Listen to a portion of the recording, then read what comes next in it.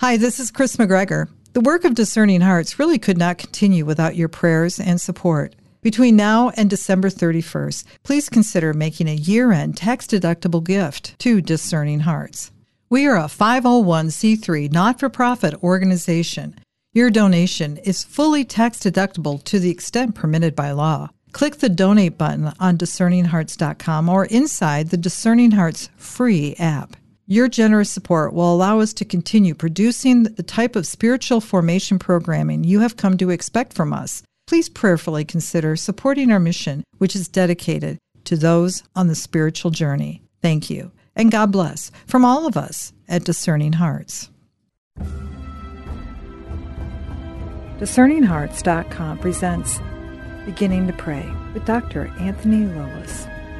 Dr. Lillis is an associate professor and the academic dean of St. John's Seminary in Camarillo, California, as well as the academic advisor for the St. Juan Diego House of Priestly Formation, or the Archdiocese of Los Angeles. Through the years, clergy, seminarians, religious, and lay faithful have benefited from his lectures and retreat conferences on the Carmelite doctors of the Church and the writings of St. Elizabeth of the Trinity. He's the author of Hidden Mountain, the Secret Garden, a theological contemplation of prayer, as well as numerous other books focused on the spiritual life. In this series of conversations, we discuss the letters of St. Elizabeth of the Trinity. Beginning to Pray with Dr. Anthony Lillis. I'm your host, Chris McGregor. Anthony, thank you once again for joining me. Thanks for having me on and for walking through these letters with me.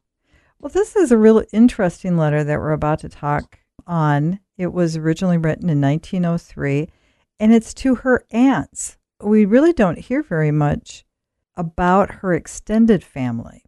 Well, she writes to her aunts periodically, and I think this is the first letter that we've done to her aunts. So these would be her mom's sisters, and they're younger, a little bit younger, so even though they're a little older than Elizabeth, they're closer to her in age, I believe, than her mom. And so this kind of makes this conversation fun. They went on vacations and they had a lot of fun together. And this letter reminisces on that, but also tells her aunts about her experience now as a Carmelite. And in this letter, there's this beautiful theme about even though I'm here in Carmel, I'm still connected with you. Where geographic distance, really is nothing compared to the bond we have in Christ. But there's another note in this letter which makes it very interesting, a couple other fun things. One, this letter is the first indication that Elizabeth has come out of kind of the dark night that was her novitiate. After she entered Carmel and then she enters into her novitiate, and it seems like everything for a little while, all the reasons why she went into Carmel all of a sudden seem to have eluded her, and she's wondering, what am I doing? Am I worthy to be here? This, maybe this isn't the what God really wants me to do. Well, since that time, she's taken her vows now, and she has this deep peace, and this peace is so deep and so beautiful. It comes out in her handwriting. Her handwriting in this letter is actually just exquisite. Before, her handwriting was kind of difficult to read, almost illegible in some ways.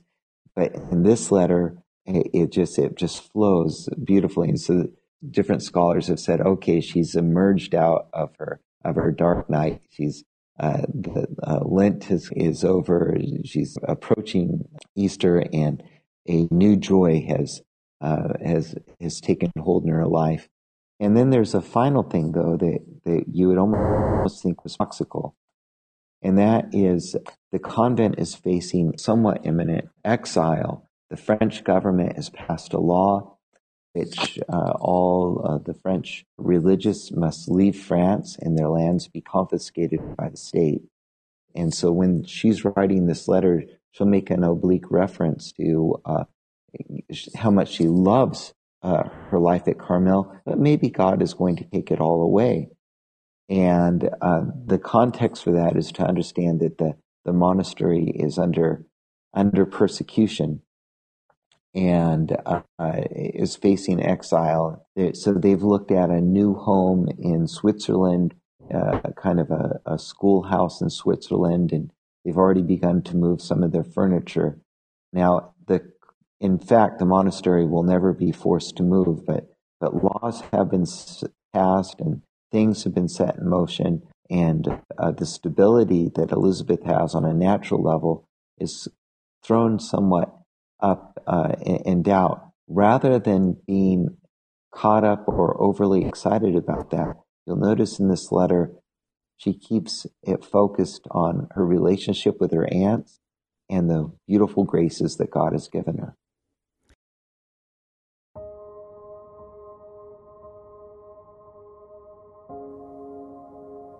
Letter 162 to her Roland aunts, April 28th to 30th, 1903, Dijon, Carmel. My good little aunts, it seems to me that Carlipa and Dijon are very close, for my heart has quickly jumped the distance to go find yours. And my divine bridegroom gives me wings like this so I can fly off to you. The wings are prayer. And then this unity in faith and love creates the communion of saints. I have many things to tell you, my little aunts, but where to begin? Oh, if you knew how beautiful Holy Week is in Carmel. I wish you could have attended our beautiful offices, and especially on our beautiful feast of Easter. On that day, we chant matins at 3 o'clock in the morning. We enter the choir in procession, wearing our white mantles, each holding a candle and singing the Regina Caeli. At 5 o'clock, we have the Mass of the Resurrection, followed by a magnificent procession in our beautiful garden. Everything was so still, so mysterious, that it seemed our Master was going to appear to us along the solitary paths as he once did to Mary Magdalene. And if our eyes did not see him, at least our souls met him in faith. Faith is so good. It is heaven in darkness. But one day, the veil will be lifted, and we will contemplate in his light him whom we love. While awaiting the bridegroom's venue, we must spend ourselves, suffer for him, and above all, love him greatly. Thank him for having called your little Elizabeth to Carmel for the persecution. I do not know what awaits us, and this perspective of having to suffer because I am his delights my soul. I love my dear cloister so much, and sometimes I have wondered if I don't love this dear little cell too much, where it is so good to be alone with the alone. Perhaps one day he will ask me to sacrifice it. I am ready to follow him everywhere, and my soul will say with St. Paul, "Who will separate me from the love of Christ?" I have within me a solitude where he dwells, and nothing can take that away from me. Guide had the good idea of passing your dear photographs on to me. I introduced you to our Reverend Mother, since she has heard her little lamb, who loves you so much, speak about you for so long. I was also delighted to show her your dear house. What sweet memories it brings back to me. I spent so many wonderful vacations, certainly the best, there among you. And the Serre, is it still so beautiful? What fine prayers must be offered there. Would you tell Monsieur le Curé that I send him my soul to stay the office with him in that dear little valley? Pay him my respects and ask him to pray much for me. He is so good. I'm sure he will really want to remember me at his Mass. My little aunts, if you knew how I love your beautiful breviaries, I can't say it enough, and each time I use them, I take your souls with mine to enter into communion with all heaven. I assure you that you have made me very happy. They follow me everywhere, and day and night, my prayer for you is my thank you. I am leaving you to go to Matins with you. I still have many things to tell you, but there's the bell, so I only have time to kiss you, as well as my good aunt, from the best of my heart. Your little Elizabeth of the Trinity, RCI. Pray for my dear Mama. Events have really saddened her, but her courage edifies me, and I thank him who has given me such a good one. Hello to Anna.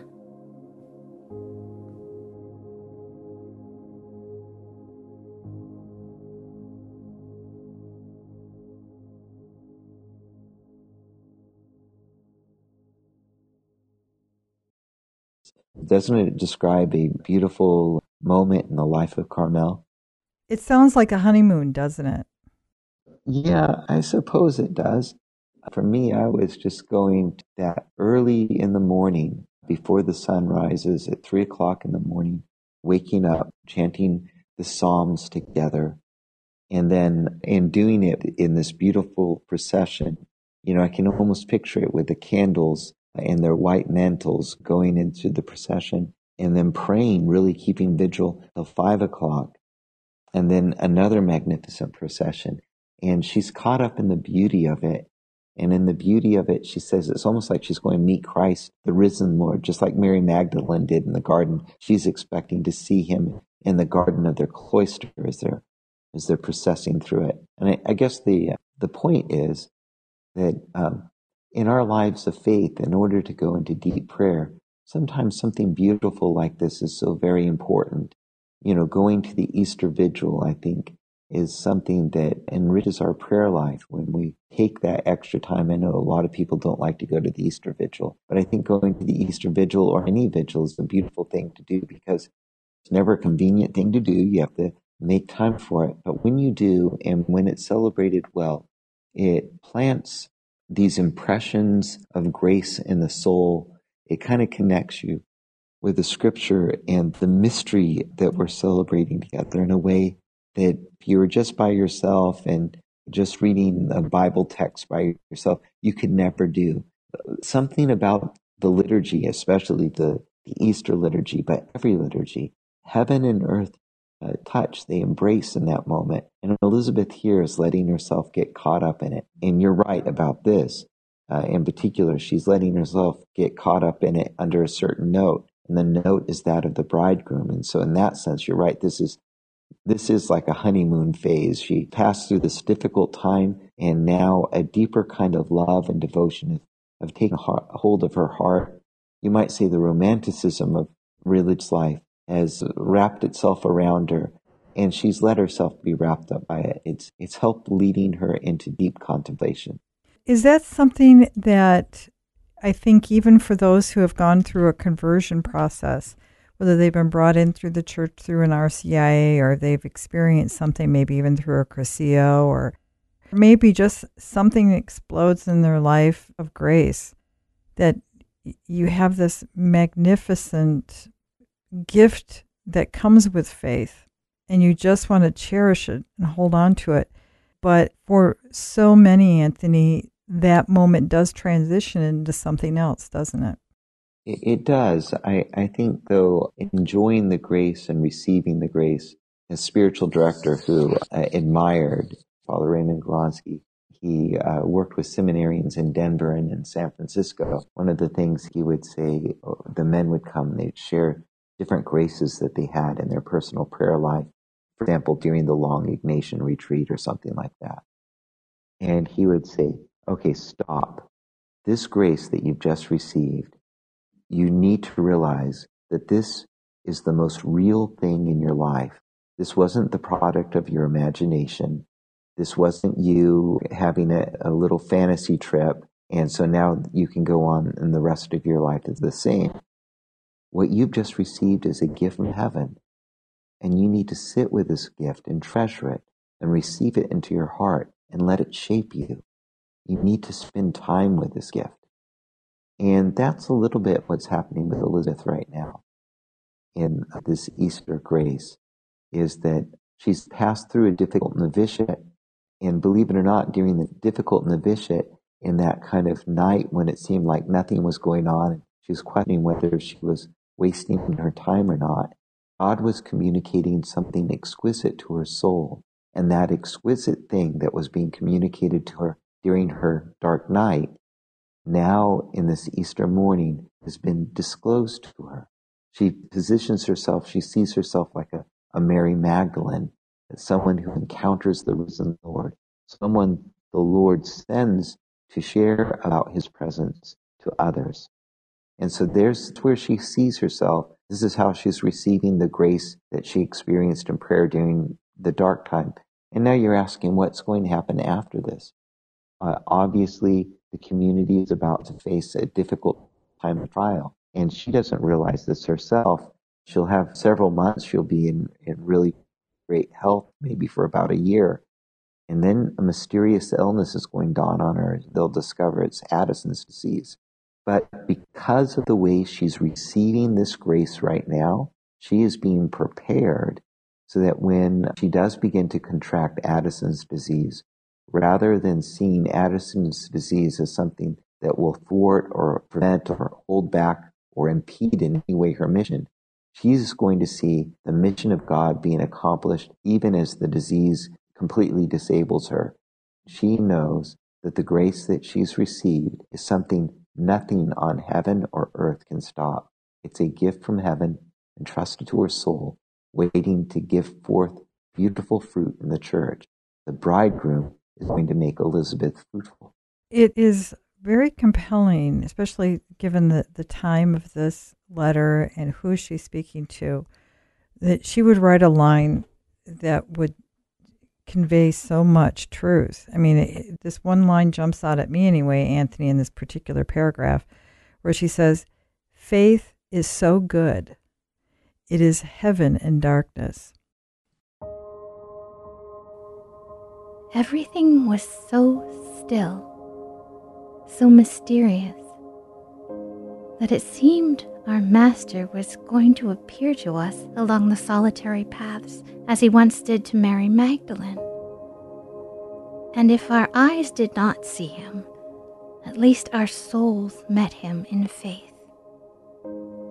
Faith is so good. It is heaven in darkness. But one day, the veil will be lifted, and we will contemplate in his light him whom we love.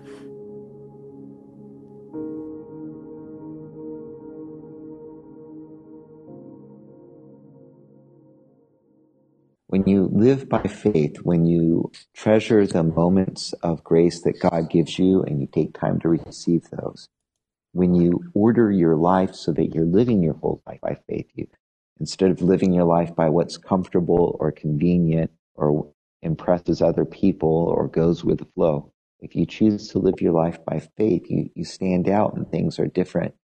If you pray by faith, your prayer is lifted up in a different kind of way. If she has a devotion to the bridegroom, she believes that the bridegroom loves her excessively. And she's going to tell other people that the Lord loves them excessively. Each one of them is a treasure for his heart. When you have deep faith in that, when you allow your heart to receive the gift of that kind of love into your life begins to change, and you're able to face things that you wouldn't otherwise be able to face. She goes on to write,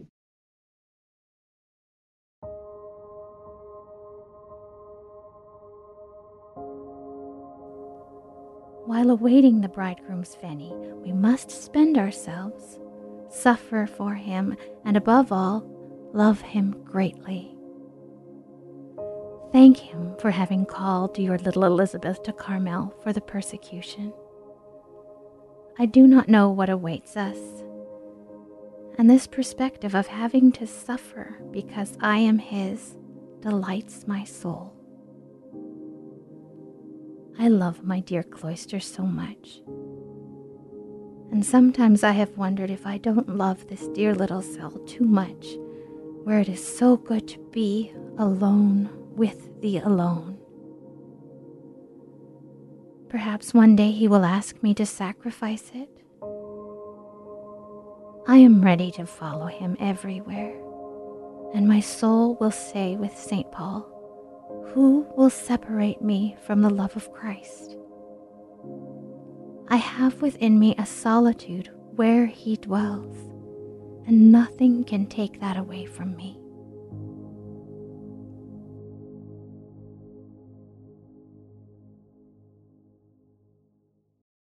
I think the paragraph right now is so important, especially for our time and the time in which we find us. Chris, so many people today live in such difficult circumstances. For some, the difficult circumstances are a family life or a marriage that has fallen completely apart. For others, it might be a job situation or their reputation in the community. Everything has been robbed them and everything has been shattered around them. Or for others, it might be a situation where all the people who were once close to you are gone. You find yourself incredibly alone, incredibly lonely and feeling disconnected. Well, without faith, whatever those circumstances are, those difficult, challenging circumstances, without faith, they're impossible to bear. We find ourselves overwhelmed and even crushed. But with faith, it's not that the sorrow is any less crushing. It's not that the sting of having lost people who are very close to us around us, or the humiliation of a family life shattered around us doesn't hurt. Of course these things hurt. But with faith, those things don't ultimately get to define who we are. With faith, what we can choose is to enter into the love of God and to realize that the love of God is even greater than those heart-wrenching things that have happened in our life.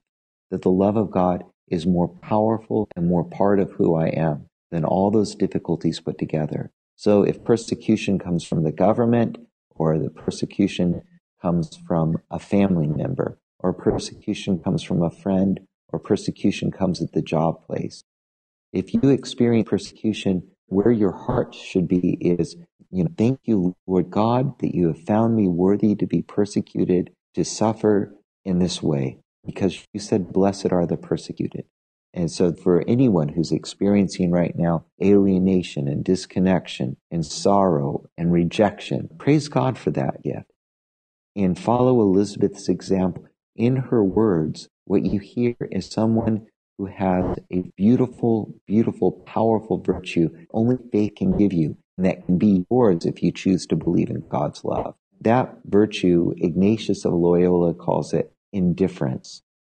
Indifference is not a virtue that makes us indifferent to people or to the beautiful things that God has made in this world. That's not indifference. That's stoicism, and it's not Christian. In Christian indifference, you love people, just like Elizabeth of the Trinity is writing her aunts whom she loves so much. And she's even remembering all the beautiful places that they visited. Carlipa, for example, is a beautiful town in southern France outside of Carcassonne. Just a lovely place. All those things are treasures to her. And she's not indifferent to those things any more than she's indifferent to her little aunts. But what is she indifferent to? She's indifferent to anything that is not God's will for her. And so if it ever became God's will for her not to live in the cell that she loves so much, she'll let go of the cell and be open to what he wants.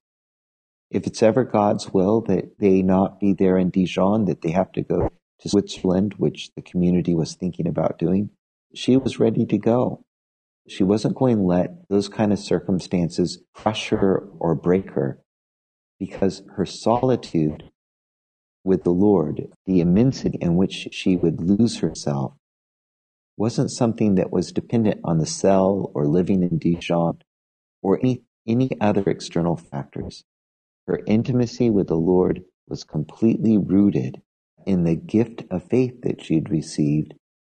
In his presence, the bridegroom was coming to her soul. He's coming in such wonderful ways. He's coming for her right now in this present moment. And that's the greatest truth. All the other circumstances, the persecutions, missing people whom you love, those were all secondary to the great truth about his coming to her now. And this is the way we can live too. Also, very poignant in this letter, how she is fed, if I may use that word. She's fed by the communion in relationship with her family members.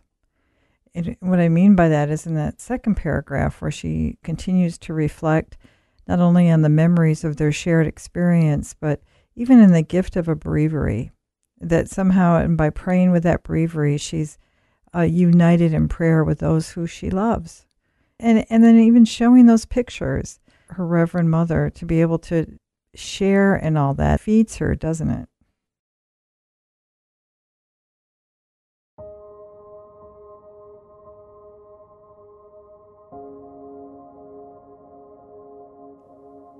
Geet had the good idea of passing your dear photographs on to me. I introduced you to our Reverend Mother, since she has heard her little lamb, who loves you so much, speak about you for so long. I was also delighted to show her your dear house. What sweet memories it brings back to me. I spent so many wonderful vacations, certainly the best, there among you. And the Serre, is it still so beautiful? What fine prayers must be offered there. Would you tell Monsieur le Curé that I send him my soul to stay the office with him in that dear little valley? Pay him my respects and ask him to pray much for me. He is so good. I'm sure he will really want to remember me at his Mass.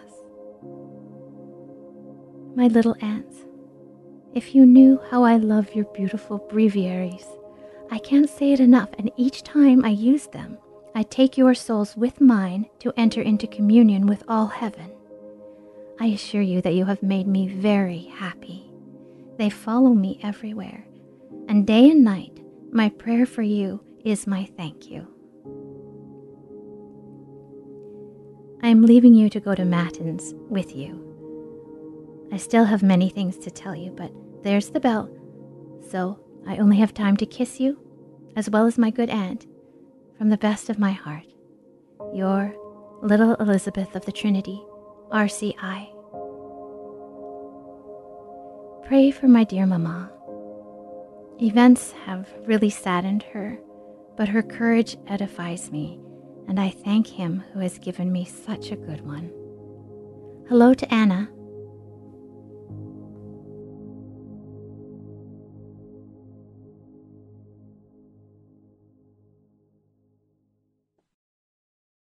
This is exactly how you say, you can hear her love and affection for Father Engels. And you also hear about the sanctification of a place, the valley in which they live, where Elizabeth loved to pray and found communion with God. And so this brings another beautiful aspect of our reflection, and that is when we pray, places where we pray, we're sanctifying those places where we pray. If you have a favorite spot in your life or in your home, place where you like to go on vacation, if you bring prayer there, if you bring the Lord into that place and spend some time with him there, perhaps praying the office or using that one little periodical called the Magnificat, and allow yourself to be drawn into the presence of the Lord. The presence of the Lord is very real, and it sanctifies that place where you're at. So that place has been touched by grace. And I think that's a powerful thing to think about as we ponder our own lives. Sometimes we look at vacations and so forth as an escape from real life.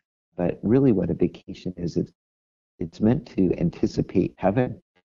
In heaven, we spend time with those whom we love, and we spend time with God. And if you're pondering taking a vacation for yourself, you might think about that. How can I sanctify this place that God has privileged me to be able to go for my vacation? And if you can't go, how can I bring God's presence into my home or my backyard or to this park where I love to go and have a picnic? I don't know where it might be, but wherever it is, God wants to bring his presence there and transform that place. What else can we receive from this particular letter from St. Elizabeth? Well, just kind of by way of review, this letter is kind of rich because she brought us right into Easter and Carmel and those processions and with candlelight in the early mornings of or early hours of the morning, rather. You can see her in her white mantle walking through the cloisters in procession, and that beautiful kind of first light that comes. And in that light, expecting like Mary Magdalene to encounter the risen Lord by her bridegroom. That rich liturgical experience is something that she shares with her aunts. And she shares it not in the abstract, but right in the face of a persecution that's looming over the community. She's not worried about the persecution. You don't have that in here at all. Instead, you see this holy indifference that whatever God's will, I'm ready for it. And then finally, this third part of this beautiful letter, you see this personal connection. In other words, she's able to share with them the heights of Carmel, this beautiful encounter with Christ in the early hours of Easter, but also the difficulty of persecution and the unease about that. All of this in the letter, and she's able to share it with them humbly and simply because she loves her aunts, and she shares beautiful treasures. And her faith in the Lord and her love for the Lord hasn't taken her aunts away from her. This faith has drawn her closer to them and bound her together with them, so that when she prays, somehow they're benefiting even right now from the prayer she's offering. And this is the beauty of our faith. Faith opens us up to these powerful, powerful graces in prayer that we carry with us throughout all our lives. And faith allows us to stand firm in the midst of persecution and not lose heart even when the whole world falls apart around us. Because no matter what happens, we can always love God. Finally, faith binds us to those that we love, so that no matter what happens, rather than falling apart or falling away from each other, we find ourselves more affectionately connected with one another, even more involved in each other's lives.